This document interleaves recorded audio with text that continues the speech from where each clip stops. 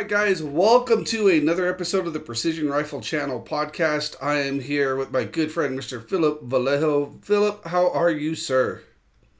Travis, how you been, man? I'm good. Long time no talk. I'm excited for this. I'm excited to catch up and, you know, do the thing. Yes, sir. Yes, sir. There's been a lot of changes since we spoke last. For everybody that's not familiar or hasn't listened to one of our podcasts before, we've done quite a few. Let's just give them a quick recap of who you are and kind of some of your credentials. And then I want to get into your new project with Kalen because, man, that's huge. And I'm so happy for you. Yeah. Man, I guess it's been going on 5 years now. It seems like it's yesterday. But former Marine Corps Scout Sniper instructor. I spent all 11 years in the Corps and decided to get out in 2018. Landed a job with Gunworks. Instructed for them for a couple years. And then now I am the co-founder of Modern Day Sniper and a full-time instructor with them. And that's Kalen and I's thing we got going on. But also a competitive shooter. Dove into the competitive shooting as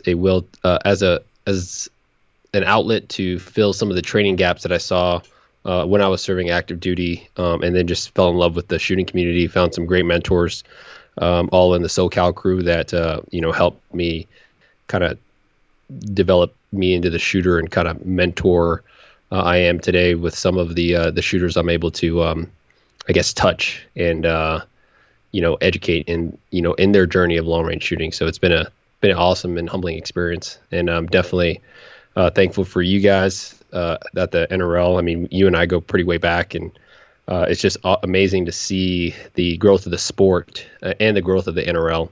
So awesome, man. Well, thank you very much, Philip. So a lot of people don't know.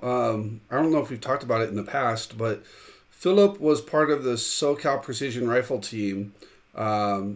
And Philip actually nominated me to be a part of that team, which I got accepted. So me being a part of SoCal would have never happened without you. Yeah, that's crazy. Right? Am I considered not on the team anymore because I'm in Wyoming or what? I think I don't even know if there is a team anymore, man. Yeah. We're all kind of doing different things and whatnot. But, if there's a team, you'll always be a part of it, brother. Yeah, no, it's that's a great point. I think and we'll get into this, but really, that team, whatever you want to call it, of mentors, even though they were all civilians, they had a really huge impact on my shooting career. Regardless of the fact that I was a Marine Corps Scout Sniper, just because of how willing they were to help me out. And they gave me shit, like I was their little brother, but still, it was all out of love. You know what I mean? And I told those guys, especially when I departed SoCal to go up to Wyoming on our, my little go away that they held for me. I was like, hey guys, you guys all had a, indirect influence on the future of the Scout Sniper community from my time while I was there. So, hopefully it spoke volumes for them. So. Yeah, I think all of them are pretty humbled with the amount of knowledge that you have been able to ascertain, and kind of it's really cool because SoCal we're a great team, and there's a lot of guys on there that really specialize in certain topics of the precision rifle sport. Yep. And then there's guys that are just big sponges, and I'm one of those guys that's just, I try to be a sponge. I'm not a subject matter expert on any one thing, but I like to learn a little bit of everything. And so, I think a lot of people now actually all go to Solomon for reloading advice and how to do that. Yeah. When you and I first started, like, really hanging out outside of the range, you gave me a lot of fundamental advice and training and getting my rifle set up and really opened up my eyes to how I was doing that wrong. Jeffries is great at competition and kind of that whole mindset of clearing your head and getting focused and and then just everybody else is just, they all have unique. Everyone else is just there for entertainment. You said it, bro, not me. You're in Wyoming. You're safe, man. I'm just joking, guys. If you guys are listening to this, and cool. Well, I mean, Glen Ma. If you ever want to buy something brand new, and 6 months old and brand new, we could buy it from Glen at a discount because he buys everything and never uses it. I mean, Glenn is the shooter that is willing to take his shirt off his back for you. I mean, literally. I mean, my last few months, as I was in limbo in the Marine Corps, I mean, he gave me a place to stay, which is awesome. And I can't even thank him, more than enough for, opening his house to me for like that. And I mean, I love those guys and I miss them. And I don't travel as often back to California, just obviously because of the COVID stuff and because Nicole's been working as a travel nurse, so she hasn't been home in California much. So there hasn't been a reason for me to go back lately. Right. And then obviously I have Zoe full time, so having her miss school is tough. So the only time I travel is if I have to do a training class and whatnot. Yep. No, and it makes perfect sense. And also, your new venture, Modern Day Sniper with Kaylin, that's up there too. How is all that going? How did that happen? For everybody that doesn't know, what is it? Yeah, so Modern Day Sniper is a mindset, and actually, it's funny how I kind of ran into saying what that is. Is a chick at a pizza parlor asked me, when I was wearing a shirt, what is Modern Day Sniper? And I was kind of taken aback. But, Modern Day Sniper actually started off as a podcast because Kaylin and I were originally doing podcasts through Gunworks. And we were, obviously talking the fundamental standpoint of, what we feel like a hunter should be focusing on in terms of, how to drive his rifle, et cetera, et cetera. Well, then a big part of, obviously, Kaylin and I's passion is talking about sniper stuff, but we felt like it was inappropriate to use that, podcast, and those hunters, that kind of outlook. So we were like, all right, let's do our own podcast so we can just focus on sniper specific stuff. And then we kind of organically started bringing on shooters of all types of walks, and every different discipline for long range shooting. You're just regular enthusiasts, you're law enforcement snipers, you're hunters, and competitive shooters. Because a big thing that we do talk about with Modern Day Sniper is not just obviously the technical aspect, but the mindfulness aspect of, what it means to be a volunteer, what it means to be a sniper, stuff like that. So yeah, that's kind of what Modern Day Sniper is. You have a podcast. I think we're like 30 some episodes deep, and Kaylin and I have really good chemistry, and we talk a lot about trainingisms and stuff like that, and some stuff that we see that's going on in the community. But we try to stay clear of, I guess, I won't say drama, because what drama does, I guess not drama, but those conversation starters, it just allows you to think. You know what I mean? Right. A lot of good learning points, and a lot of good perspectives from different types of shooters and different types of hunters, which we're going to get into. Just for example, it's like, a Montana, Wyoming mule deer hunter's experience is completely different than a South Texas white-tailed deer hunter. You know what I mean? Absolutely. So perspective is completely everything, and it's been a pretty awesome experience. So I'm last week it was the first Marine unit that had the ability to train, which was awesome.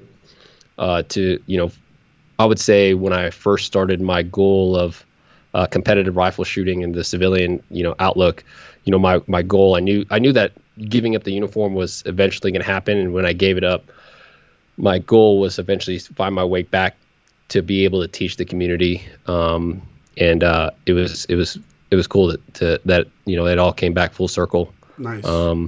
Because I think, bridging the gap between what is taught in the military and what's used, in the competition side, it's important for shooters to realize that, snipers out there, operational snipers, not really your soft units, but like your big Army, big Marine Corps snipers.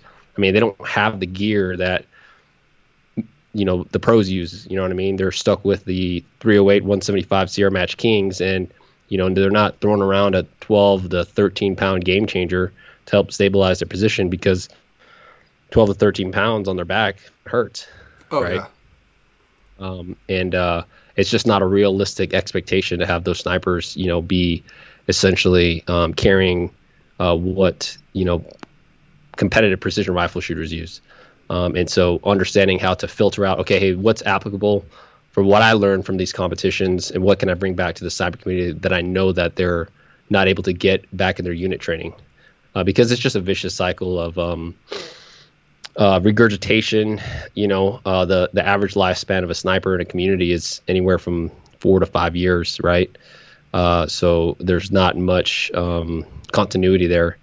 So it was nice for Kalen and I to be able to, kind of open those guys' eyes, the recent guys, and just let them know, like, hey, what you're able to get out of a competition, 2-day competition, you will get more, even out of the 6-day class that we just taught. I told those guys all the time, like, you'll learn more about your shooting capability at a 2-day match than the 6-day match, or the 6-day course that we just put you through. Just because, when they're at the course, we're showing them how to be successful for each event. We're teaching them, we're coaching them and stuff like that. But when you go to a 2-day national level match, or even a 1-day, a local match, and the match director tells you, hey, these are your targets, this is your shooting position, this is your time limit, go. You get out knowing they're holding your hand, right? Yeah, sure. Shooters will coach you afterwards and stuff like that, people in your squad. But at that moment in time, those 90 seconds, those 120 seconds, that's for you to figure it out. You know what I mean?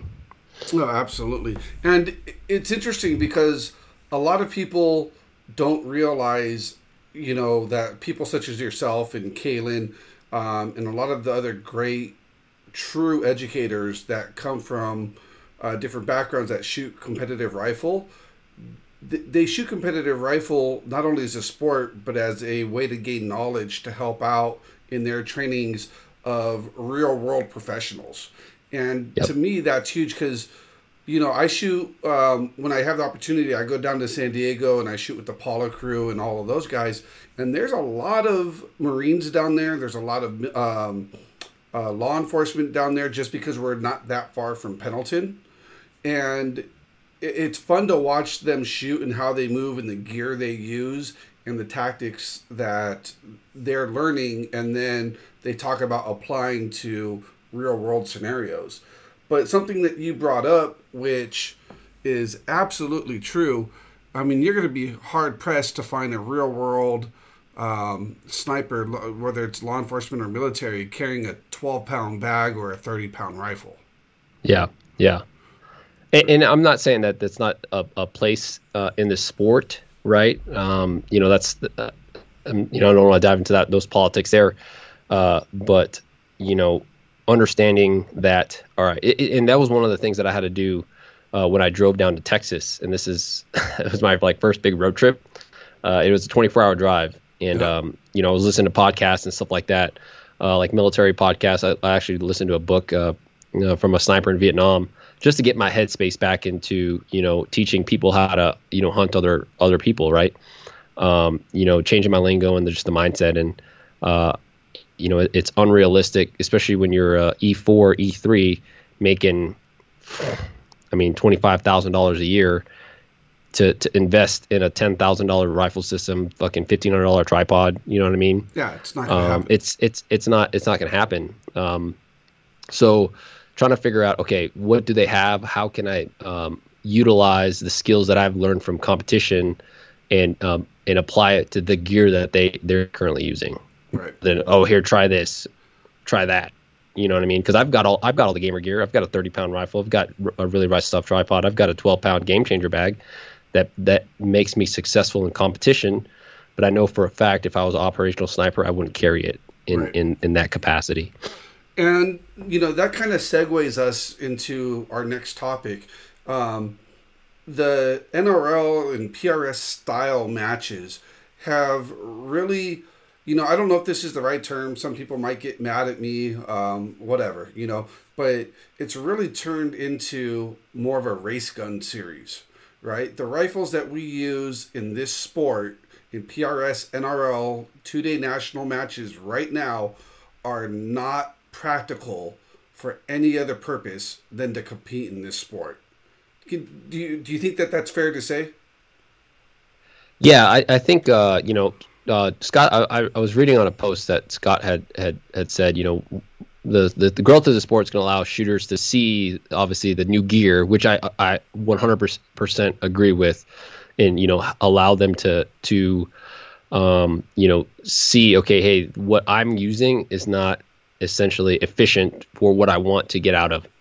And I think that's what every shooter that gets into precision rifle shooting or long range rifle shooting should ask themselves, okay, what do I want to get out of long range shooting? Right. What is my intent? And what I love about, out west, all the shooters that I've met, I mean, a lot of them who are now phenomenal shooters, they all came out because they all wanted to become better and ethical hunters. And now they're taking shots that they wouldn't have never taken before competing, right? But now they've got 3 to 5 years in, competitive shooting, and they understand what it is to play the game, because at one point in your mind you're like, okay, well, I don't want to just be here to learn anymore. I want to actually be here to compete, right? It's just competition drives our ego. It's a healthy part of our lives, right? Absolutely. But at the same token, yeah, it's a sport. It's fun. But at the same token, it's like, realistically, for a newer shooter coming into the sport, I think they're immediately going to get turned off when they see a rifle that they're not accustomed to seeing, right? With their buddies, when it's a tricked out 5 to 8 out, like this rifle behind me. It's easily it is a custom built 6.5 Creedmoor that is anywhere from probably $6,000 to $8,000. When I was at Gunworks, I mean, most of those guys before investing into a Gunworks system, I mean, they were dealing with $1,500 rifle setups. I mean, that's even a stretch. Right. And the gear is great, but like not every, but with a lot of different sports like racing. I grew up in the racing world, right? Yeah. You have Formula One, and that's great, and that's where the elite drivers in the world should compete. And you have NASCAR, which again, the best drivers should compete there. But the average Joe who just wants to learn and become better, that may not be the place that they go, right? Yeah, that's so right. The NRL, for lack of a better term, we're just going to call it the Race Gun Series, so we don't get confused here. All right, sorry if you don't like the term. That's just can't think of another term right now.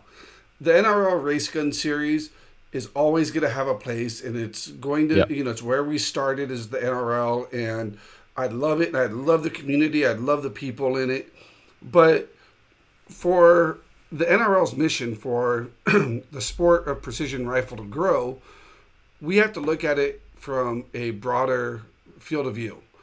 And that's right. For many years, we've been trying to figure out how to force hunters into our sport. Yeah. Well, that hasn't worked, right? Yeah.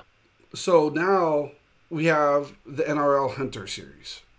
Yeah. And the NRL Hunter Series is designed, number one, to provide a place of education.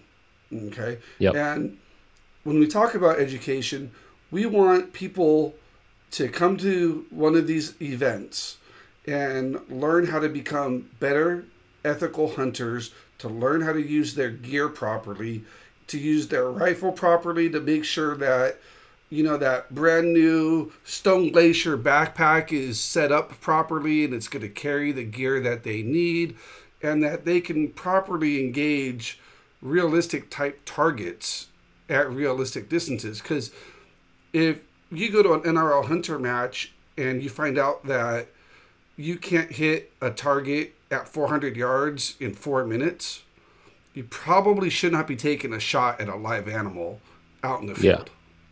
Yeah. Okay, so you bring up a pretty good point. Just from looking back and seeing where the NRL Hunter is, I don't know. I don't know if I should say going because you guys literally just started, but just seeing the traffic and stuff like that. I guess what I'm worried about is, you know, you still have the mid-pack shooters that are in the race gun series, right? As we want to call it. Right. Okay. Now they're looking for a new experience. Now they're gonna jump ship, right? Yep. From being a mid-pack shooter to possibly being a top shooter in the hunter category. Let's be honest here, right? That's a potential. Oh, absolutely. That's a potential, you know, that course of action that could happen. And you know, from just I'm coming from the lens of a newer shooter and an instructor in this world where I see an average. When I was with Gunwerks, I saw at least 36 shooters a month at a minimum. And now with Gunwerks, with Modern Day Sniper, I'm seeing anywhere from 16 to 32 shooters a month. You know, with new shooters, and surprisingly or not, most of the guys that show up to training have these budget type setups. Right. You know what I mean? I haven't seen a shooter come. I was actually talking to Kaylin about this. I haven't seen a shooter come to one of our trainings that has a rifle just as expensive or more expensive than Kaylin and I's. That's something to say about, okay, well, why is it that we're getting these shooters, you know, that are buying, you know, let's say $1,500 equipment and going out to training? Well, they're taking the advice, okay, buy what you can buy and then go out to training, which is important. Right. Okay, well, what about the shooters that, you know, are have $10,000 rigs? They're finishing mid-pack or bottom of the pack. You know, why are they? Why aren't they coming out to get educated and, you know, build a better foundation? Because, you know, free recoiling and all this stuff is obviously not helping you out if you're not able to spot your impacts on a 30-pound 6-dasher. Because guess what? A 15-year-old running a 6 Creedmoor, that's, I think her gun weighs like 18 pounds so that she can run it. I mean, she drives it like a 223. Yep. No, it's insane what we're talking about Allison. We're talking about Allison. Yeah. So no, we're talking about Allison. Yeah. Okay. You have another young female that you train. Peyton. There you go. I apologize, Peyton. I mean, even Peyton's, you know, running gear that is suited for her, as far as weight and caliber and the whole 9 yards, and she's doing phenomenally well also. Yep. But you know, the thing is technology for these off-the-shelf rifles has grown so far in the past decade that Absolutely. Almost every manufacturer guarantees a sub MOA out of the box with good ammo. Yep. And for hunting, that is more than sufficient. Absolutely. Right? So people that go out hunting, majority of the people that hunt learned how to hunt from their father or mother, sibling, you know, somebody in their family or a close friend or whatever, who learned from, again, mother, father, close family member or whatever. So the traditions of education that have been passed down have not been a professional education, so to speak, right? And there's nothing wrong with that because a lot of these guys are phenomenal shooters. Yep. But most hunters are also used to taking shots within 200 or 300 yards or closer, depending on where you live. Yeah, that's right. Now comes technology and the sport of long-range shooting. And, you know, you're hearing about people that are taking shots at 4, 5, 6, 7, 1,000 yards. And it's kind of baffling because I don't know if you've been in this situation. I'm sure you have. And I use this example a lot because of this series. But, I was recently at Bass Pros right here in Rancho. And I was listening to a guy tell the clerk, the guy across the counter, a story about how he shot a deer at 800 yards. Right? I'm like, okay, cool. You know what his next question was? He's all, what's first focal plane? I'm like, bro, there's no effing way you just shot a deer at 800 yards and you don't know what first focal plane is or how to operate a scope. And you're going to expect me to believe that you shot a deer at 800 yards? Either number one, which is most likely the truth, is you're full of crap. Or number two, somehow you got damn lucky and you know, you actually made that shot, right? But either way, not ethical. Yeah. So I'll just bring up a scenario that I was in. Again, and I'm not trying to talk that I'm a freaking experienced hunter by any trade. I've only been on 4 hunts. One of them, let's say 2 of them that I technically count as like do it yourself, which was my antelope hunt that I'm going to talk about here.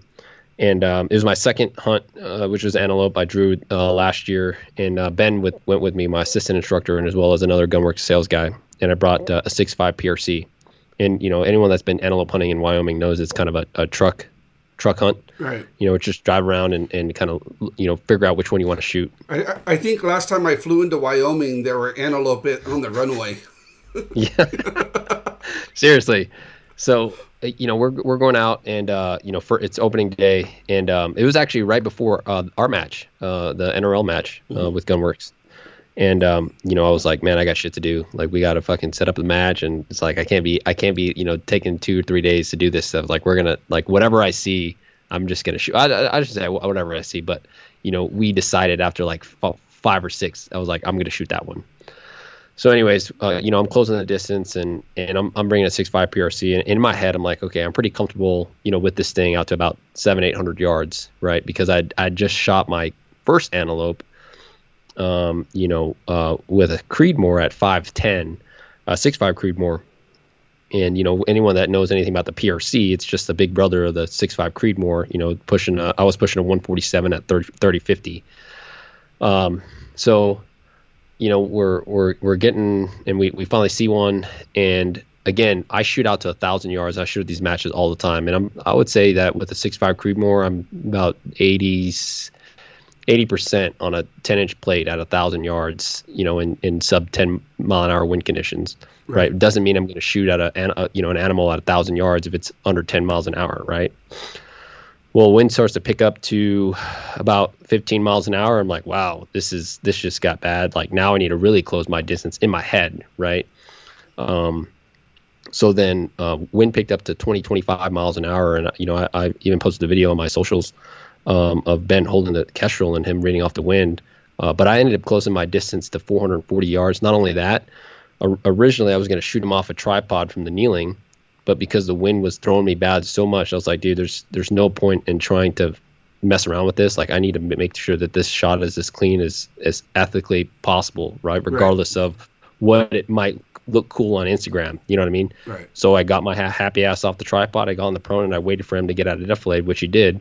And then I poked him at 440, and I still didn't even give it a strong enough wind call. I was holding a mil of wind into the wind because he was facing into the wind, and it was still not enough, right? So it just gives hopefully people a perspective, like, hey, like, even though I'm considered a professional level shooter, I'm not going out there taking shots just to prove, I can stamp, okay, 1,000 yards, I shot a deer, right? That doesn't mean anything to me, right?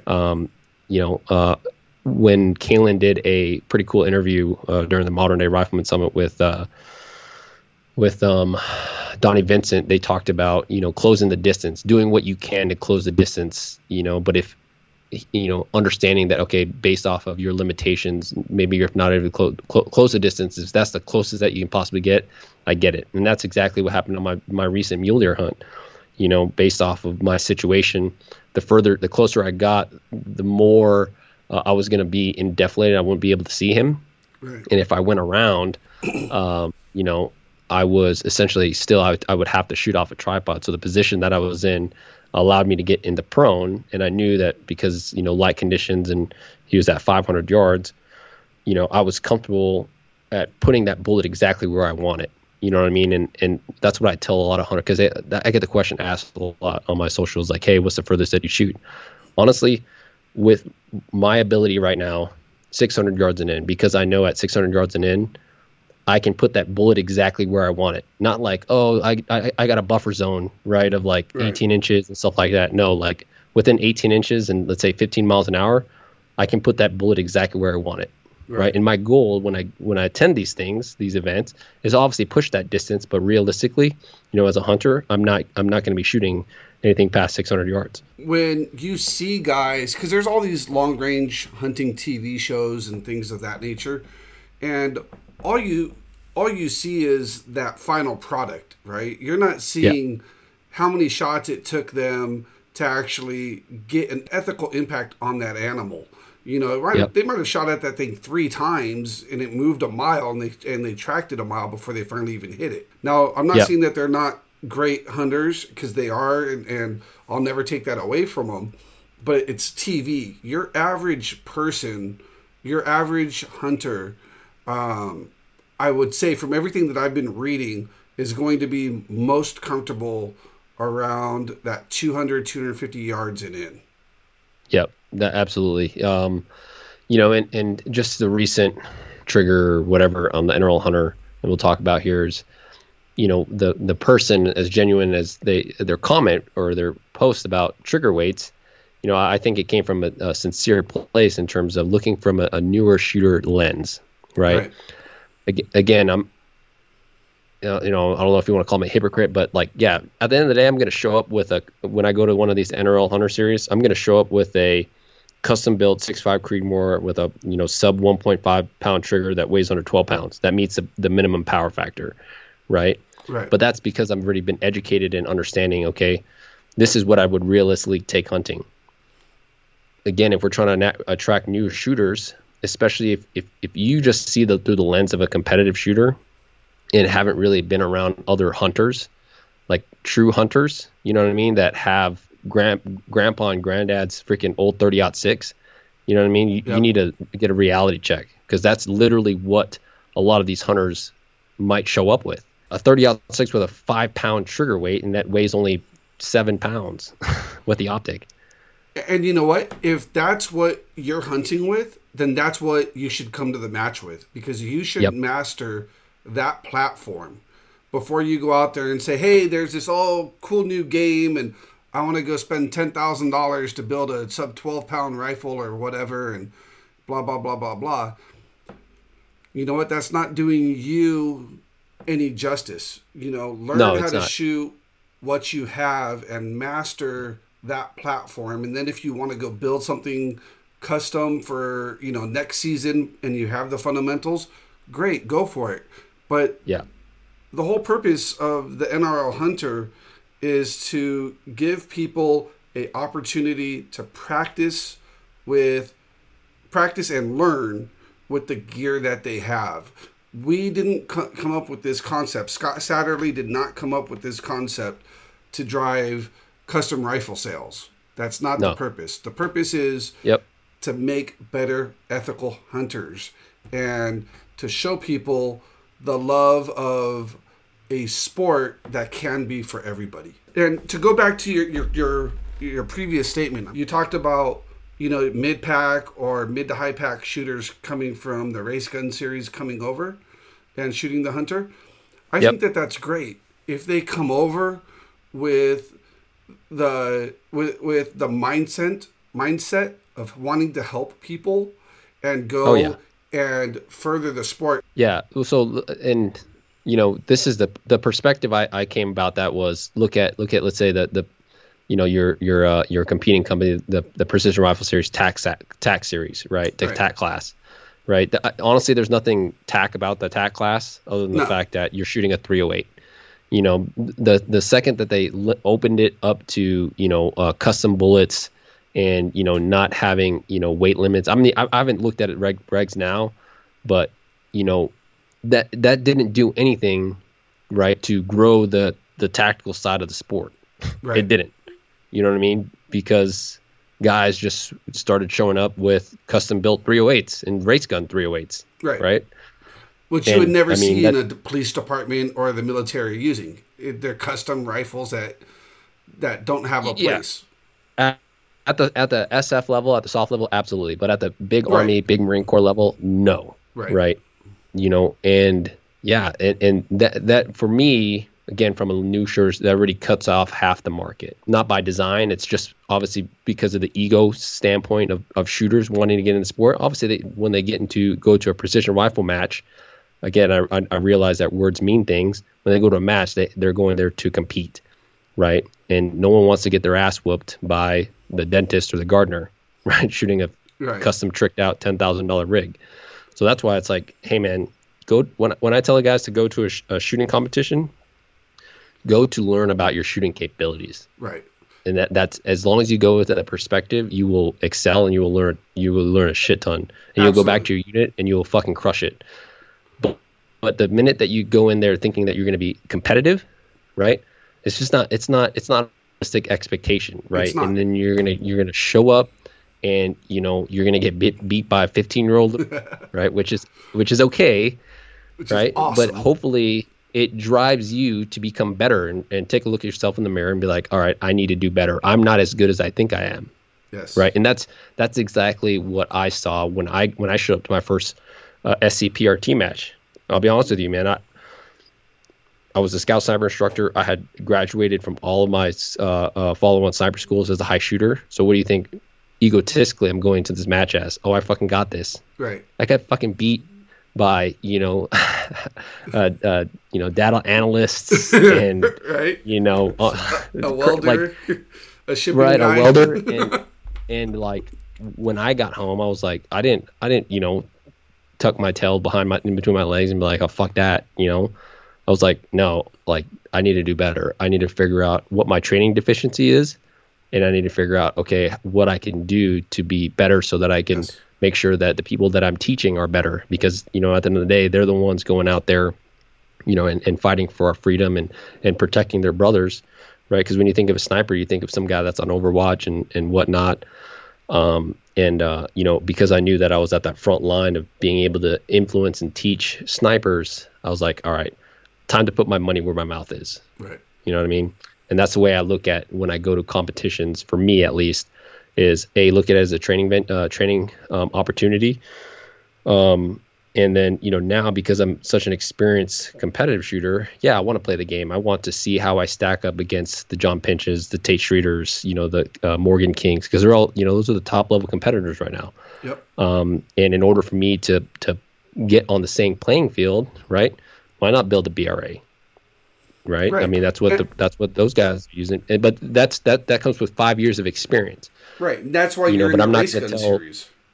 Yeah, I'm not going to tell first year Phil Vallejo to do that. I'm going to tell him, hey, use what you have, bring what you have, right? And then just learn about the sport. Find a mentor, have him teach you, because, tell you, 99% of the sport is fucking great and awesome. I cannot recommend it, and that's all I did, when I was down in Texas to those guys, is like, hey, find a local match and, introduce yourself, and a lot of people are willing to give you gear and whatnot, and give you hand-me-downs and stuff like that.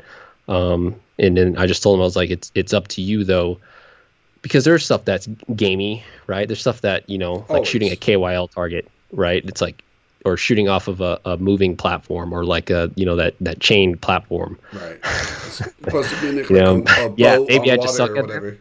But realistically, I'm not going to be comfortable taking a shot or compromising my position as a sniper, right? If I don't have that shot, I'm just going to pick up the radio and I'll fucking bomb on his ass.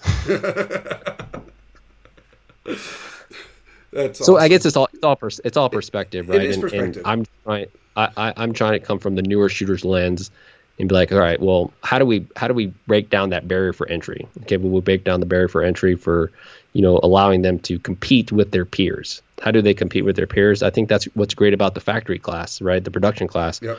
Especially when I think Scott, or one of the rules is, hey, in order for it to be a production class rifle, a minimum of, I think 3,000 of them have to be sold yearly. 5,000, and I think that's fucking fantastic. And then we're also looking at what a majority of the big box stores sold. So if it was sold, in a Cabela's or a Shields or whatever, that got it through. And then if it made 5,000 or more, that's what kind of made it that final list. Yeah. No, but I like the dude. I love the idea. I love the fact that it's blind stages. I think that is one of the most overlooked aspects of the shooting portion of long range shooting is target acquisition. Yes, you know what I mean. Especially from at target acquisition. Yeah. And then managing your gear, right? Because again, with the NRL the NRL original organization, the PRS, that's a organization. What I've seen is that completely helps you focus on just being a shooter.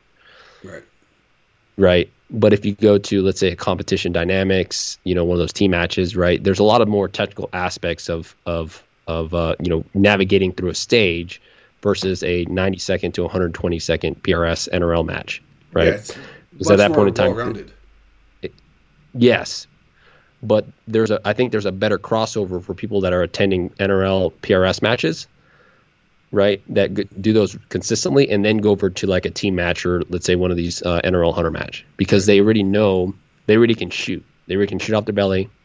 They can shoot under pressure.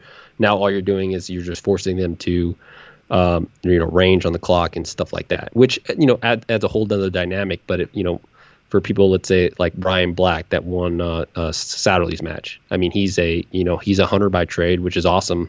Right. And it just goes to show full circle that he got what he put into the sport. You know what I mean? As wanting to be a hunter first. A majority of the top competitors in the NRL Race Gun Series started off as hunters.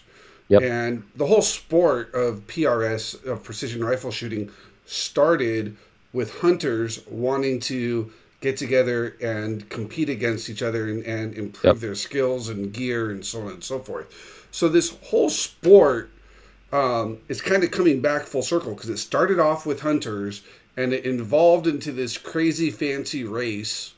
And now we're bringing it back to focus on the hunters. And, I know that there was a recent thread about words mean something that you'd worked on, that you had posted. And words absolutely mean something. It's what those words also mean to you. So when we talk about competition and matches, if I say, Philip, I'm going to a competition and you happen to be going to the same competition, I know that at my current skill set, there's only two ways I can beat you. It's either I get you super drunk and you don't compete, or I get super lucky, right? That's the only way I'm going to beat you right now. If it's, 100% healthy Philip, 100% healthy Travis, and we compete, I'm not competition to you. But I go to compete against myself. Yep. Right? For sure. So my mindset 100%. When I go to a match is, hey, every stage I go to, I'm not going to zero it. Number one. Yep. Number two is, when I first started, I have to make 50% of the shots that I send. Not that, if there's 10 rounds in a stage and I only take 5, I have to at least hit 2 or 3 of those, right? If I do better, then that's great. And that's my inner competition. That's how I plan to improve myself. And then, it was time management and getting more shots off and better consistency and so on and so forth, right? Yeah. So I set personal goals. So the competition doesn't mean that you have to compete against your peers or your buddies or whatever. You can go out there to compete against yourself to make yourself better. 100%. Represent yourself, represent your skill set and learn. Because I know a couple of the matches you and I have been to, even the matches that we're not shooting at together, but the matches that I'm filming you at, after you're done with the stage, I'm like, bro, why'd you do it that way? That makes no sense to me. And then you break it down. Why didn't I look at it that way? And in that moment, I learned something. Yeah. Right. And that's a great, and that's actually the spirit of like military competitions, right? Is for you to learn the other, SOP, standard operating procedures of different sniper units out there. And that's what I see, sometimes, you dive down too far in that rabbit hole of like watching someone do something and cleaning it. And you're like, man, I should try that. Even though you've never practiced it. Right. Right. I'm pretty sure everyone's guilty of doing that, even including myself. So it's just sticking to what but like you said, competing against yourself. And that's one thing that I struggle with, right? Competing against myself and showing up to a match and not thinking about what the top shooters are doing, because, at my current at my current level, I wouldn't place myself right now in the top 20. Like, you can't just show up. I can't just show up right now to a match and think that because I shoot for social media and stuff like that, I'm going to be competitive with those guys up there, because I mean it's a pretty, those guys are putting in the work. You know what I mean? The top 10, top 20 guys, they're shooting matches consistently, and I know that when I won the PRS finale in 2018, I was coming off of like 16, 17 matches that year. Yeah, you shot a ton. Mean? I shot a shit ton, and I contribute a lot of that to my success at that match was the fact that I was able to just shoot a lot. It's just because that whole mindset and just experience, understanding time management, and then really, obviously, once you get at that level, right, it's all mental. You know what I mean? Which is a whole nother podcast in itself. But I think for me, coming from my goal is to grow the sport, right?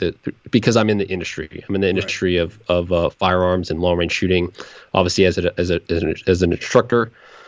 So our goal is to grow the sport, but I would say my mission still remains the same from when I first started competing, is to hopefully inspire other snipers that are out there that see this former scout sniper and putting himself on the line regardless of who he gets beat up by or ate up by. Even if I do want to go out to the East Coast and get shown up by Allison, I think that'd be freaking awesome, right? It would definitely hurt my ego a little bit, right? But at the same time, right, it would hopefully inspire guys to be like, okay, hey, Philip's out there getting it, why can't I, right? Because I know what that's going to do at that unit level if that senior sergeant or a corporal goes out and starts competing, because I know that's not the kind of training that he's getting at that lowest level. Right.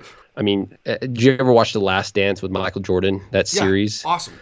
Oh, I mean, fantastic, right? Yep. I mean, the amount of just the mindset that Jordan had and stuff like that.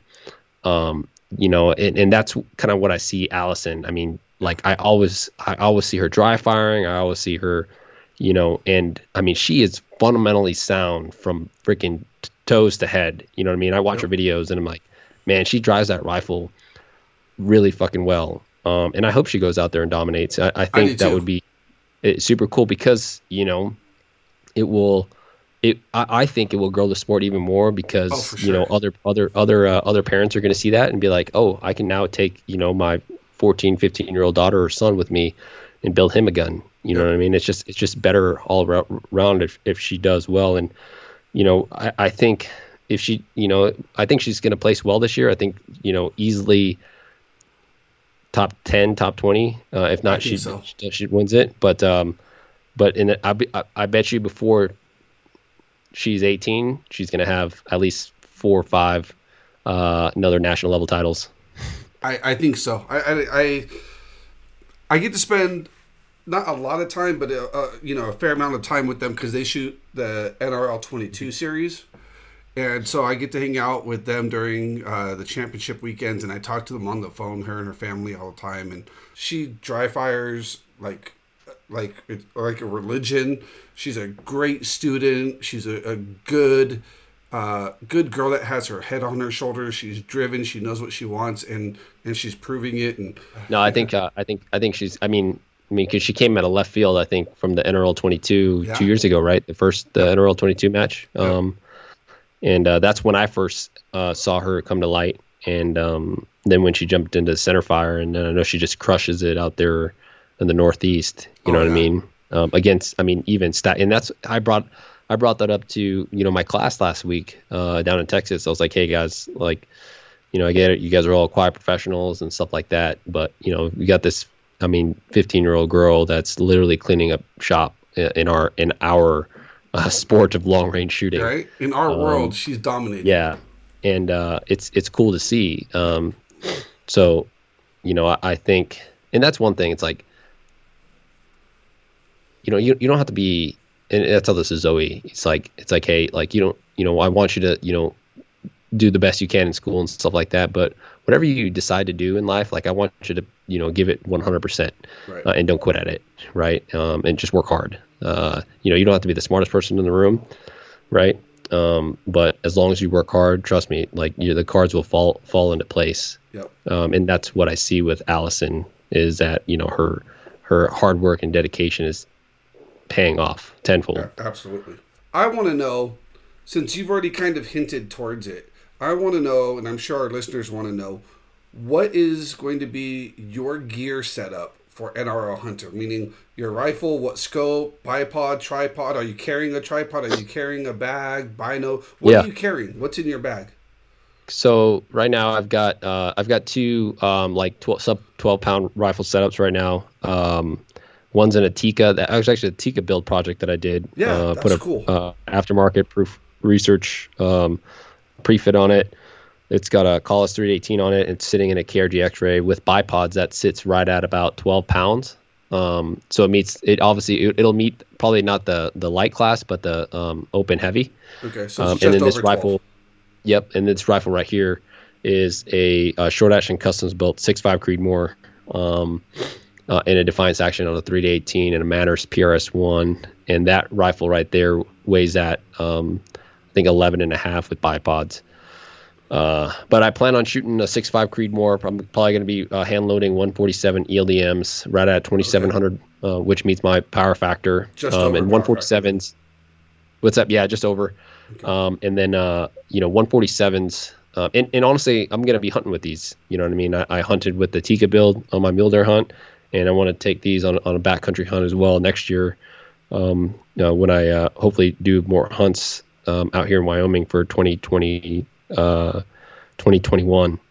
As far as other gear, the pint size game changer with the Get Light fill, that weighs like 2 pounds, and that's actually what I recommended to these snipers this past week to carry, because it's a lot better than carrying a 4-pound sandstock that we used to teach them how to build at sniper school.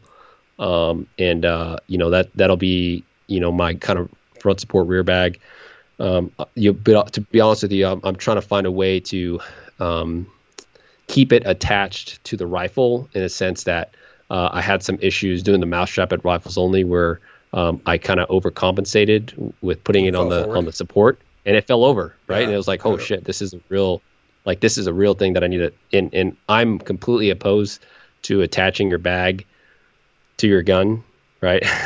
That's just me. But so that's the bag. Let's talk. Are you carrying? I'm going to be running. So I'm carrying a tripod. It'll be the Really Right Stuff 24L.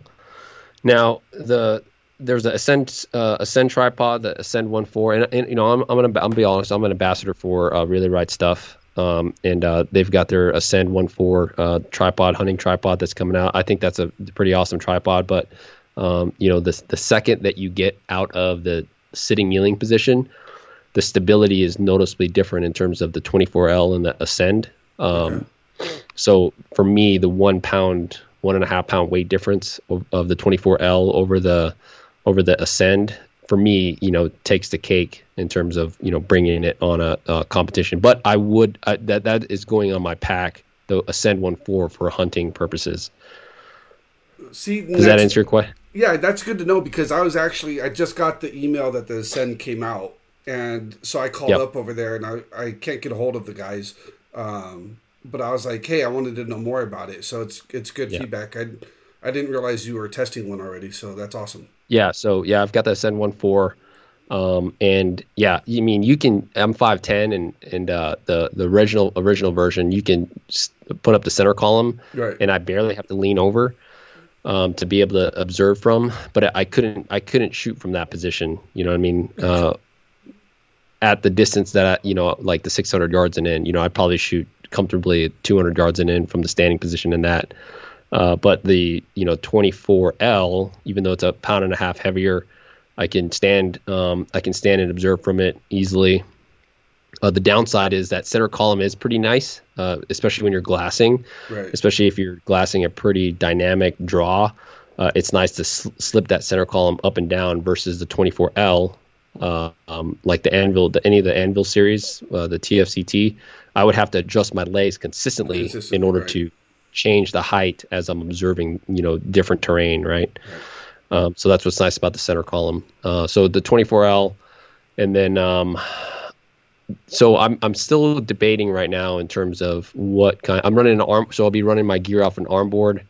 I don't think I'll ever pull out a Kestrel in terms of making a wind call. That's one thing that I'm trying to train myself with, is being able to get better at reading Mirage through the rifle scope. What? You're on the cover of all the Kestrel packaging, and you're not going to carry a Kestrel, bro? No, I know I'm going to carry it. I'm going to carry a Kestrel, but I'm not going to pull it out and be like, okay, this is what my wind is. I had this conversation with Kalen, and maybe some shooters can jump on and comment, but it's easier to observe Mirage through binos or a spotting scope than through a rifle scope. Why? True. Right? Yeah. So sometimes it's like, your perspective, especially, when you're prepping for a stage, it's like I'm on binos, and it's like, okay, I see what the wind is doing, and then you jump down on your rifle scope, and you're like, holy crap, like either you can't see anything or what you just saw, or it's just completely different. Right. So one thing that I'm trying to do better at is making a wind call through just my rifle scope without the aid of binos. Right. Okay. And then I think one of the trickiest systems, and this is one thing that Brian Black and I talked about, because I asked him, I was like, hey man, what was your recipe for success for your match that at the Hornady match? He's like, man, you're already trying to get pointers from the pros, bro. having because so he had internal binoculars with range finding and a ballistic calculator, which is the Leica Geo. And, he tested his BC out to 1,000, which is, what I would do. So, having that combo, or just having, separate binos and then a rangefinder. What's that? Did you just buy some Geovids? No. So right now I'm going to be running a Swarovski SLCs, 12x50s, and then I'll have a pocket laser rangefinder or a Terrapin X. Or I can just use the Terrapin X, because even though it's like a monocular, it's got pretty good glass to observe from. It does. So I think that's what I'm trying to figure out what I want to end up going with. I'll probably experience it, but I'll tell you right now how I did hunt. I had the SLC 12x50s, and then I just had on my bino harness, I had a pocket laser rangefinder with me, which was the Nikon 4Ks, which are great. Which are great budget laser rangefinders. I mean, they went toe to toe with my Terrapin X. The downside to the 4K rangefinders is that it doesn't have a internal mounting screw. Right. You know what I'm talking about? Yeah. You need to have like a separate, like a 3D printed bracket for it. If you need mounts, I actually have a mount. If you need one, I'll send you. Oh, do you? Yeah. Okay. I'll send it out to you. So yeah. So that, I guess that's what I'm looking at, and then I'll throw all that in a Stone Glacier pack. Kalen turned me on the Stone Glacier, which is I freaking love right now. All right, so are you going to be running? You have to run to each station with all your, like, even your pack. All your gear, yeah. Oh, okay. All your so gear has to be in your pack. Everything the only thing that doesn't have to be in your pack is your rifle and your binos. Yeah. But your tripod has to be hooked to your pack. Your bags, everything have to be in that pack. Yeah, so my pack, I'll have probably some rain gear, some light, like a sleeping system probably to kind of pump it up. Unless I'm, it depends on the location that I'm at in the weather, right? Maybe I'll just have some extra like warming layers.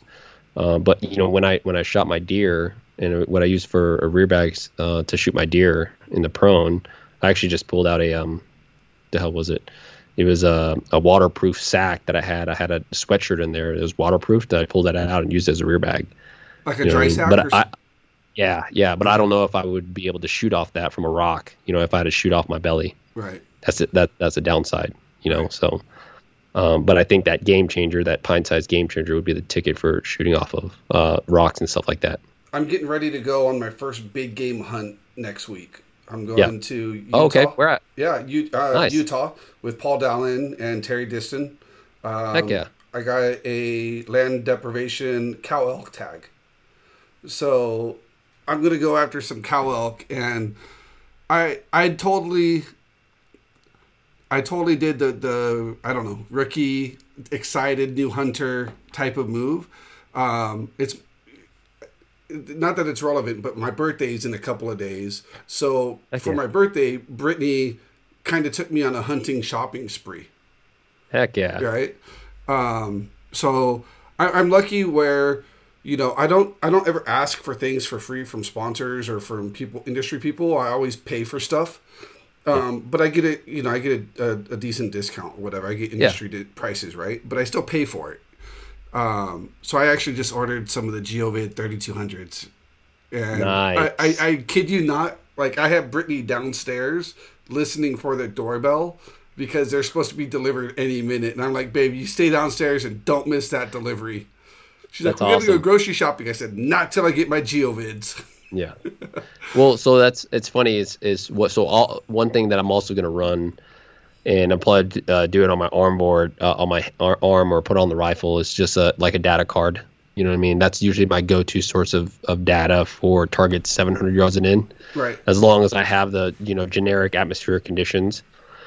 And yeah, that's what I'm running for firing solution data. So I've heard different theories on how to approach the stage. One theory is you approach the stage, you get all of your gear set up to what you think you're going to need, you find and range every target. So if you go and it's 3 targets, you're going to find each one and then get your data for each one before you start engagement. I've also heard the opposite. You find one, you shoot it, and then you find the next one and you shoot it. What do you think is the better strategy? I think it depends on the experience level of the shooter.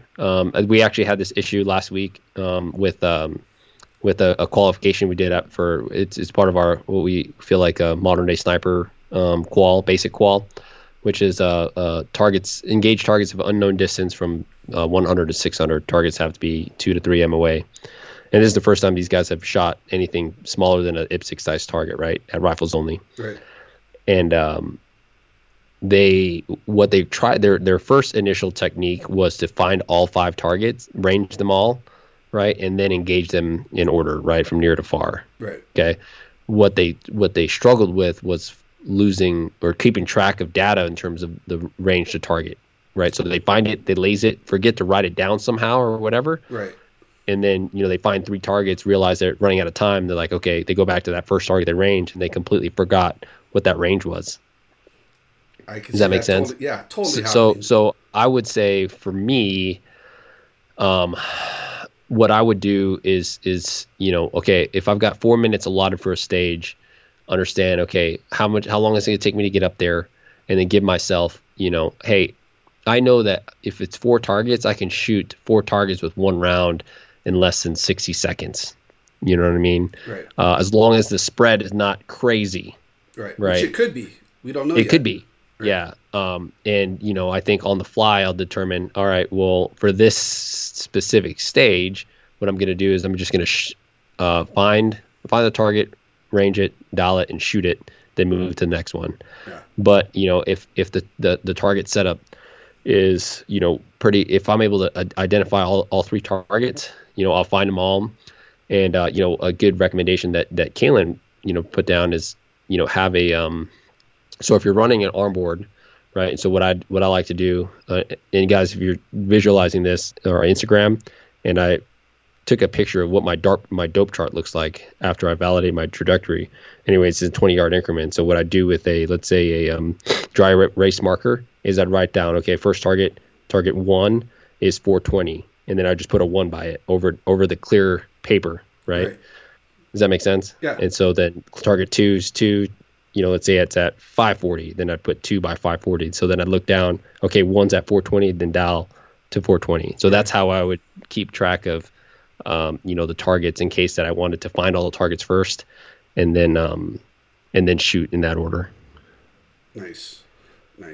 Okay, now here's another debate, and I think I know, not debate, but question. I know what I would prefer to do, but just curious from your experience. Would you, or do you plan on shooting suppressed or unsuppressed? Ooh, um, I mean, this goes back to the kind of, I would say, the gaming aspect per se.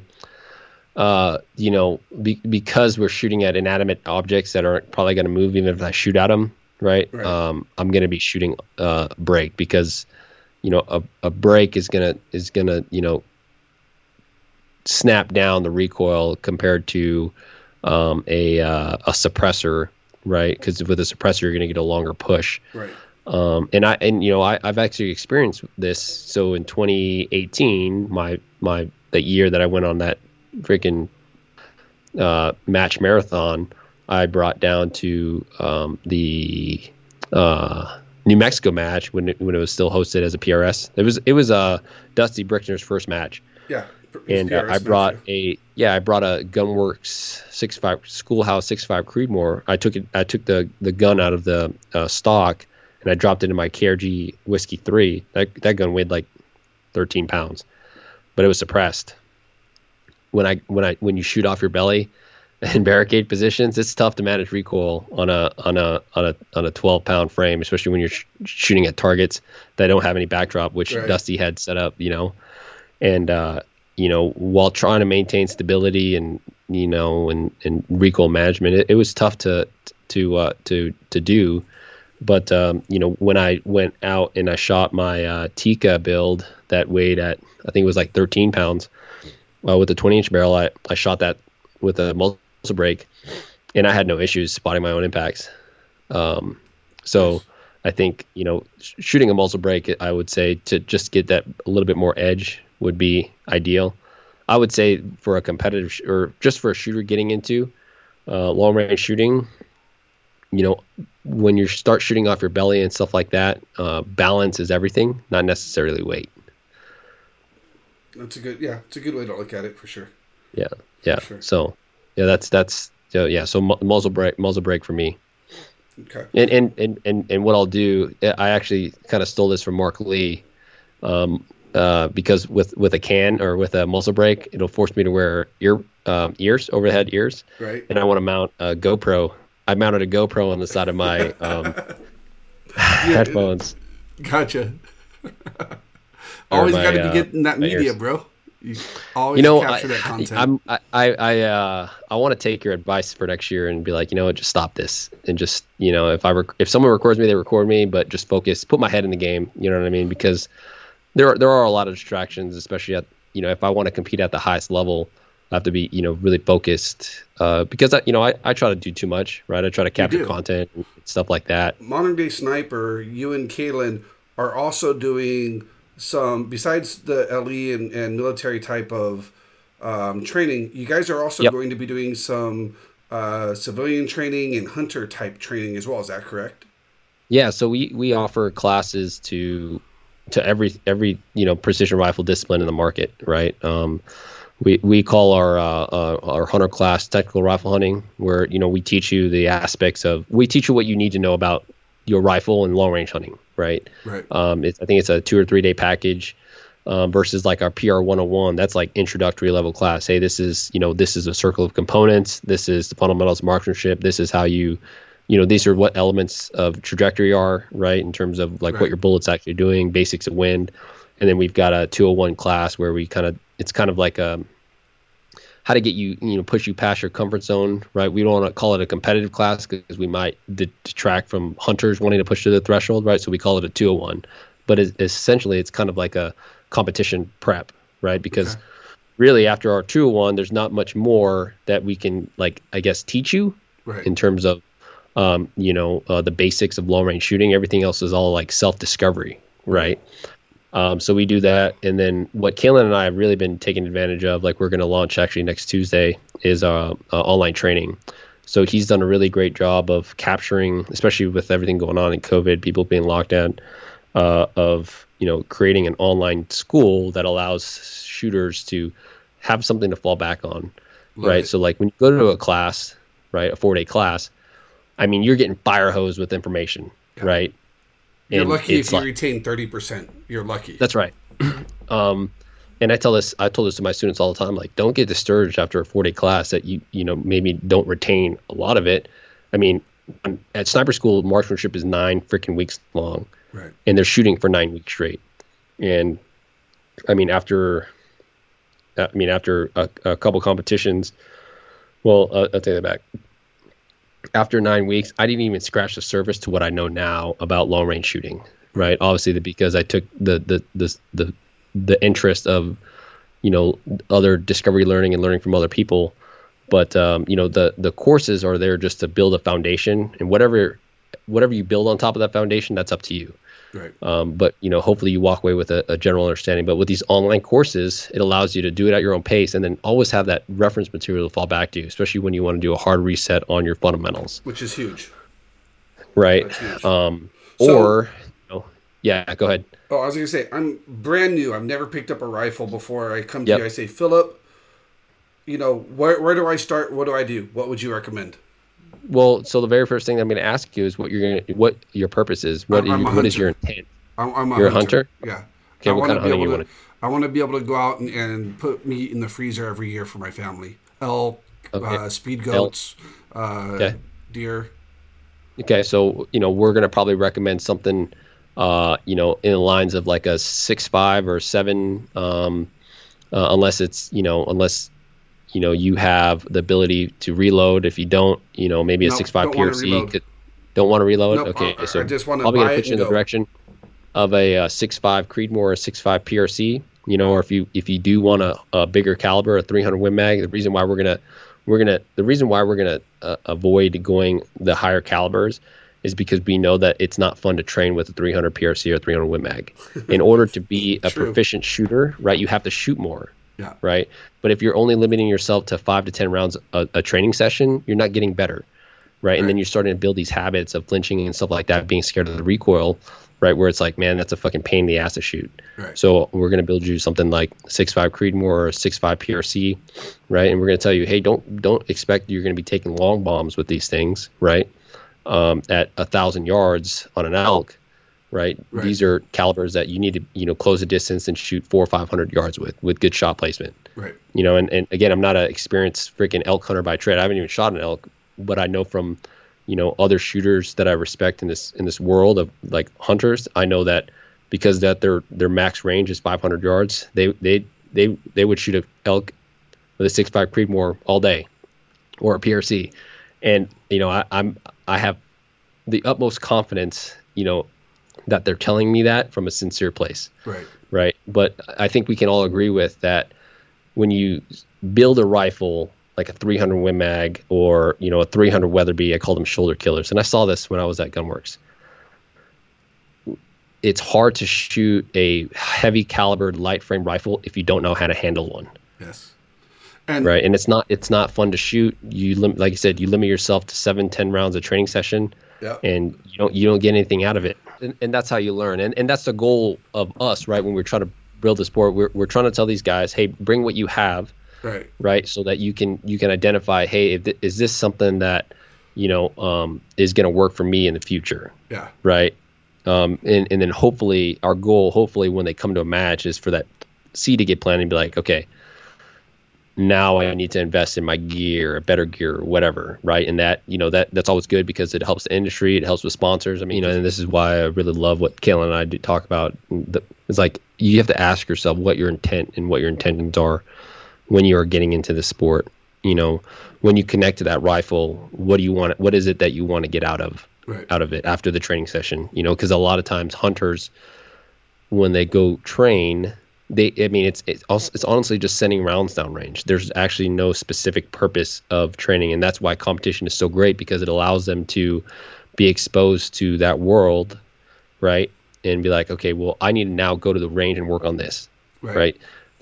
The average hunter, and I saw this because it was hunting season, and now that I don't have obviously access to the Gunworks range, but I have access to Cody Shooting Complex. I'd be at the range for 3-4 hours working on something or filming something, and guess how many shooters would show up, put something at 200 or 300 yards, shoot a couple rounds, and then I saw probably like 60 shooters in my 4-hour session. Wow. Right? Yeah. And it's like, man, that's not. Yeah, they're sighting their rifleman. They're sighting the rifleman, but they're not getting ready for hunting scenarios. Yeah, that's not training exactly. So that's why I encourage people to come out to training or the competition, because now it allows them to see, okay, when next time I go out to the range, this is what I'm going to work on. Right. I'm going to work on shooting in the standing position, right? And then and shooters don't know what they don't know. You know what I mean? And so when I went to Pig River last month, I mean, we had our positional clinic, and I had probably 5 or 6 top level competitors on the East Coast come out. And I'd say 1 or 2 of them, I was able to, kind of fix their rifle. I mean, they've been shooting on this rifle all year. I was like, all right, just bear with me here. Let me try to do something for you. If you don't like it, go back to, all right. And so I made modifications to the length of pull and their cheek riser. And I mean, no shit, this guy, after he said, now I can see my trace from positional shooting. I've never been able to do that before. And I was like, that's pretty cool. It's pretty cool to hear that feedback. Yeah, it's huge, right? And I feel like that's what separates also top level competitors from the mid pack guys, is guys that are able to see their own trace, so they can essentially on the fly be able to, like, okay, that's not going to connect to my target, right, and already making a wind call in their head to correct. Or because let's say they're shooting on at 200 or 300 yards at something so close. Well, if they're able to spot their trace at that distance, they're not now essentially trying to guess, well, did that hit off the left or did it hit off the right? You know what I mean? Yep. Because I think what I've seen with inexperienced shooters is, I would say mid-pack shooters, is guys that are still trying to figure out their dwell time. What I mean by dwell time is their ability to essentially come back into consciousness after the recoil hits their body, right? So when they shoot a target, let's say it's 400 yards, and they're shooting the 6.5 Creedmoor. Well, at that 400 yards, because of the time of flight and that recoil, well, maybe by the time that bullet splashes the dirt, they're still trying to recover from that recoil. Right. Right. So then now all they see is a dust splash, but they don't know if that hit off to the left or to the right. True. Does that make sense? Yeah. Right. Absolutely. And so they're guessing. They're like, man, was that left or right? That? And so they're just send another one. I feel like the top level guys, because they've shot so much, they've got a smaller dwell time, and they're able to recover from recoil within milliseconds, right? So they're able to watch their trace even at 200 or 300 yards. There's so many different hunters out there, right? You got your big game hunters, like really big game hunters, like your like Cape Buffalo, like Africa type shit. Hunters, Africa shit, right? You've got your just prairie dog guys that just love to shoot prairie dogs. You got your coyote hunters, right? So many different dynamics, right? Yes. And I would say that the NRL hunter encompasses mainly the I would say like the predator hunting and the western game hunting, because I don't think anyone would show up to a match if it was eastern or South Texas hunting, where you're sitting up in a fucking deer stand, right, waiting for your harper, right? No one would show up to that match. Would you agree? Yes. Or South Texas, waiting at a corn feeder, right, from a deer blind 200 or 300 yards away. No one would show up for that, right? Because then now everyone's just taking turns figuring out, all right, who's going to go in the blind now. Right. So no, it's good, man, and I welcome people to call me out if I'm way out of line or I'm not seeing something from a different lens, because my goal, especially in this space, to educate people and come from all different lenses, right, so that I can just get more perspective, because it's just going to help out the community. Because again, I just don't focus in terms of my teaching on law enforcement or military snipers, right? I've got hunters that come up to me, got other competitors that come up to me, and I want to make sure that I'm giving them the best information that I can based off of the application they intend on using long range shooting for. Right. And if people look at the posts that you make or other industry professionals, there's some industry professionals that just love to stir shit and whatever. Okay. It's good for comic relief, but you can't take it serious. There's other guys that are actually trying to educate or make a point. And if you take and go into a post with an open mind, instead of criticism and negativity and so on and so forth, you're going to open up your exposure to something that you may have never thought about before. And it's going to open up to new, different questions than if you were just to snap react to it. And we're all guilty of it, because sometimes it's like that we just get defensive or we have strong Well, opinions. it's not the response that we're looking for. It's not right. It's not the response we're looking Yeah. for. So our attitude changes. But Yep. if we all had the same thoughts and we all did things the exact same way, how boring would life be? That's right. When we're talking in a public forum, both of us, we're there for the greater good of the community, and people need to realize, who's there for the greater good and who's there just to stir shit. If you're there to stir shit, do your thing, say what you need to say, and be done with it. If you're there to educate, then, try to find the educational points from it. Yep. So absolutely. No, it's good, man. And, I'm excited to see where the NRL Hunter goes. I know that I'm going to be participating in it. Kaylin and I talked about it. We're trying to fill it in our calendars. Nice. I just, it's just on the pursuit of being the most well-rounded shooter that I can be, right? For me, at least, that's my intention. I'm no longer, in service of our country, but I know that I can still pass on the things that I learned from a match. Yes. Because it's the closest thing that you're going to get right now to getting shot at in combat, right? I told those guys, I was training in Texas, I was like, hey man, I can't shoot at you, but what I can do is, I was holding up a shot timer, is I can do it. Right. And that like shit, like fucking wheels fell off the bus, right? But it allowed them to just see like, okay, how do I work under pressure? And that's essentially what, people that are using the long rifle for, hunters, snipers, they have to understand how they work under pressure. Right.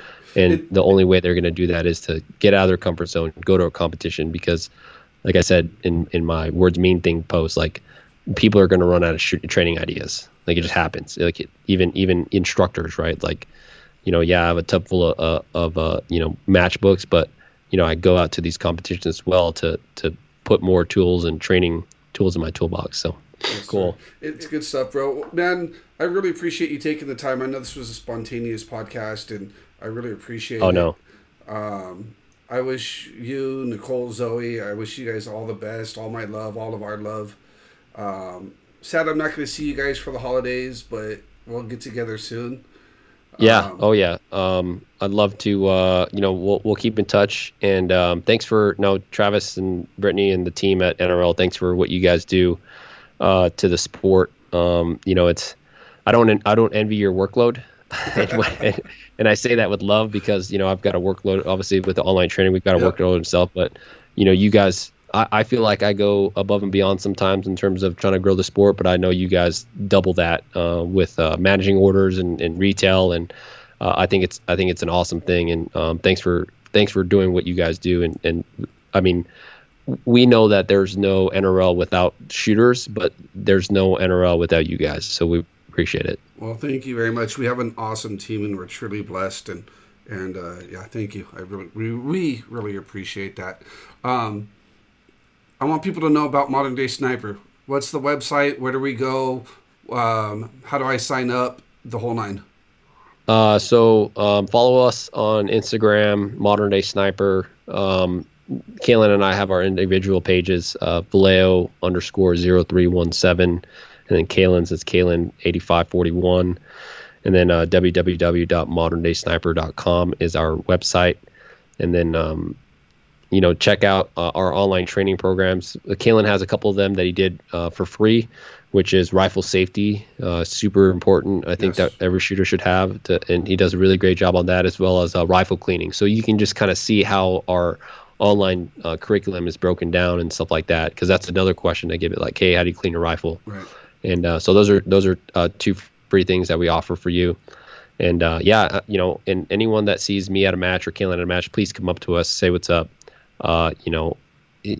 We want to meet you. We want to know who's in the sport. We want to know what your intentions are and what your mindfulness is when you come into the rifle sport, and that we just hope that you can, just be a better shooter and find out what you define as success. So. Nice. And I don't do this very often. I don't think I've ever actually done it with this situation.